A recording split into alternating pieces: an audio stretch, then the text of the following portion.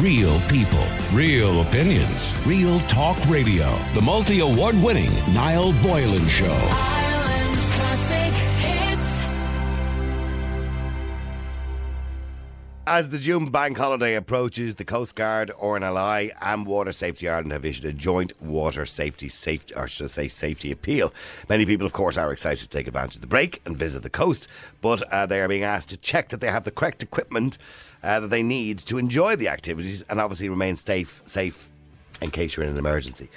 Joining me on the line is Roger Sweeney, who's Deputy of CEO and CEO of Water Safety Ireland. Sorry about that. Roger, good afternoon to you. Niall, how are you? Good. Last year, and thank you for bringing this to people's attention. No, not at all. I know we talked about it last year. We do this kind of once a year. Start of the year kicks off. People decide to get out onto the water, be it swimming or indeed in a boat or whatever it is. But there's some important messages out there, Roger, isn't there? If you decide to do it. 100%, Niall. And a lot of your listeners, for the first time, this will be probably for a lot of people, it'll be their first swim of the summer. Yeah. And, so please just remember a couple of things. Like, the water is still cold, Niall.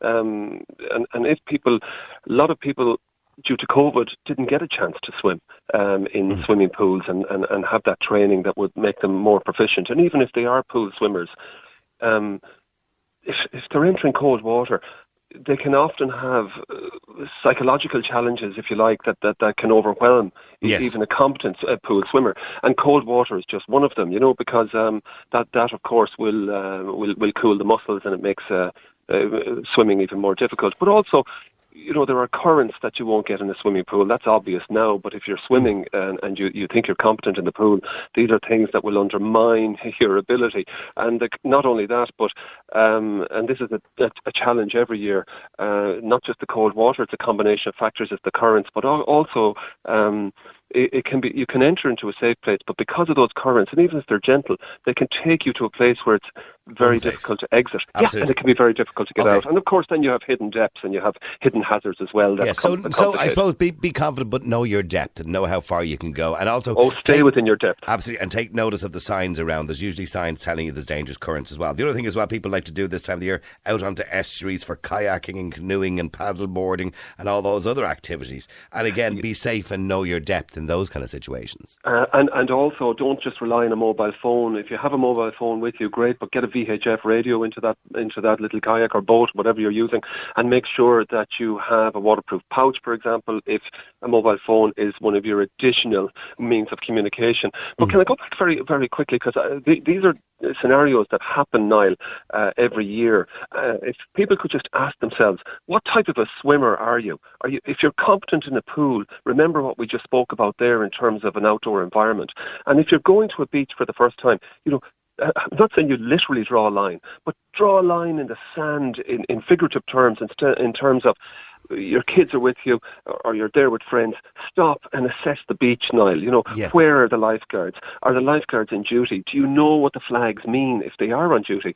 For example, the red and yellow, designate where you should swim. Swim between those flags. And they can often move along the beach if the lifeguard sees rip currents, for example. But also, if you're not swimming at a lifeguard at the beach, where are the ring buoys? So that's what I mean by draw the line and just make sure you assess it. And don't bring those inflatables to open water. They're floating killers. Absolutely. And be very aware of stranding as well, Niall. Don't go out at low tides into areas that might be higher sandbanks. Because the tide can come in so quickly, and I've seen it happen. Yeah, we've had drownings in the past, and we have 11 drownings in this country every month, and many of them are swimmers, Niall. So that's why we go back to what we said about swimming within your depth. And also, what's very important too for people, we need people to really enjoy our open waterways. They're fantastic, but if you get into difficulty, suppress your panic. But you have to have believable survival options to avoid that panic. And I've seen even cats and dogs trying to struggle to get out of a canal or trying to get out of a waterway and not being able to do so. And some swimmers perish as a result of not being able to exit the water. Sometimes they can actually make it back to land, but it's trying to get out. So be aware of the currents that can take you into places where you find it difficult to get out. And it's very difficult at that stage due to the cool water, of course, to reboot your energy levels because it's been taken by the cold water. So if you're going with the tide and then suddenly you turn and you suddenly realise you're now swimming against a tide and your energy level is dropping. And you can't feel the ground below you. Exactly. So stay within your depth and be aware of the dangers of colder water. Finally, if you're going out on a boat and your friend happens to have a boat and you're one of those lucky enough people to have a boat, wearing a life jacket is essential. All the time. Wearing a life jacket is essential. Carrying a marine radio alongside your mobile phone that's in a waterproof pouch. And just to go back, finally, let the lifeguards be there for you this year. You know, so think about the fact that they rescued nearly 500 people last year. They found nearly over 500 children lost and wandering close to water, and they gave first aid nearly 7,000 times. So things do happen at beaches. So quite a lot, by the sounds of things, yes. Yes, quite a lot. So go to watersafety.ie. You'll find the locations, Niall, of every lifeguarded waterway around the country. The volunteers of Water Safety Ireland have trained them. They're outside of COVID. They've come out the other side.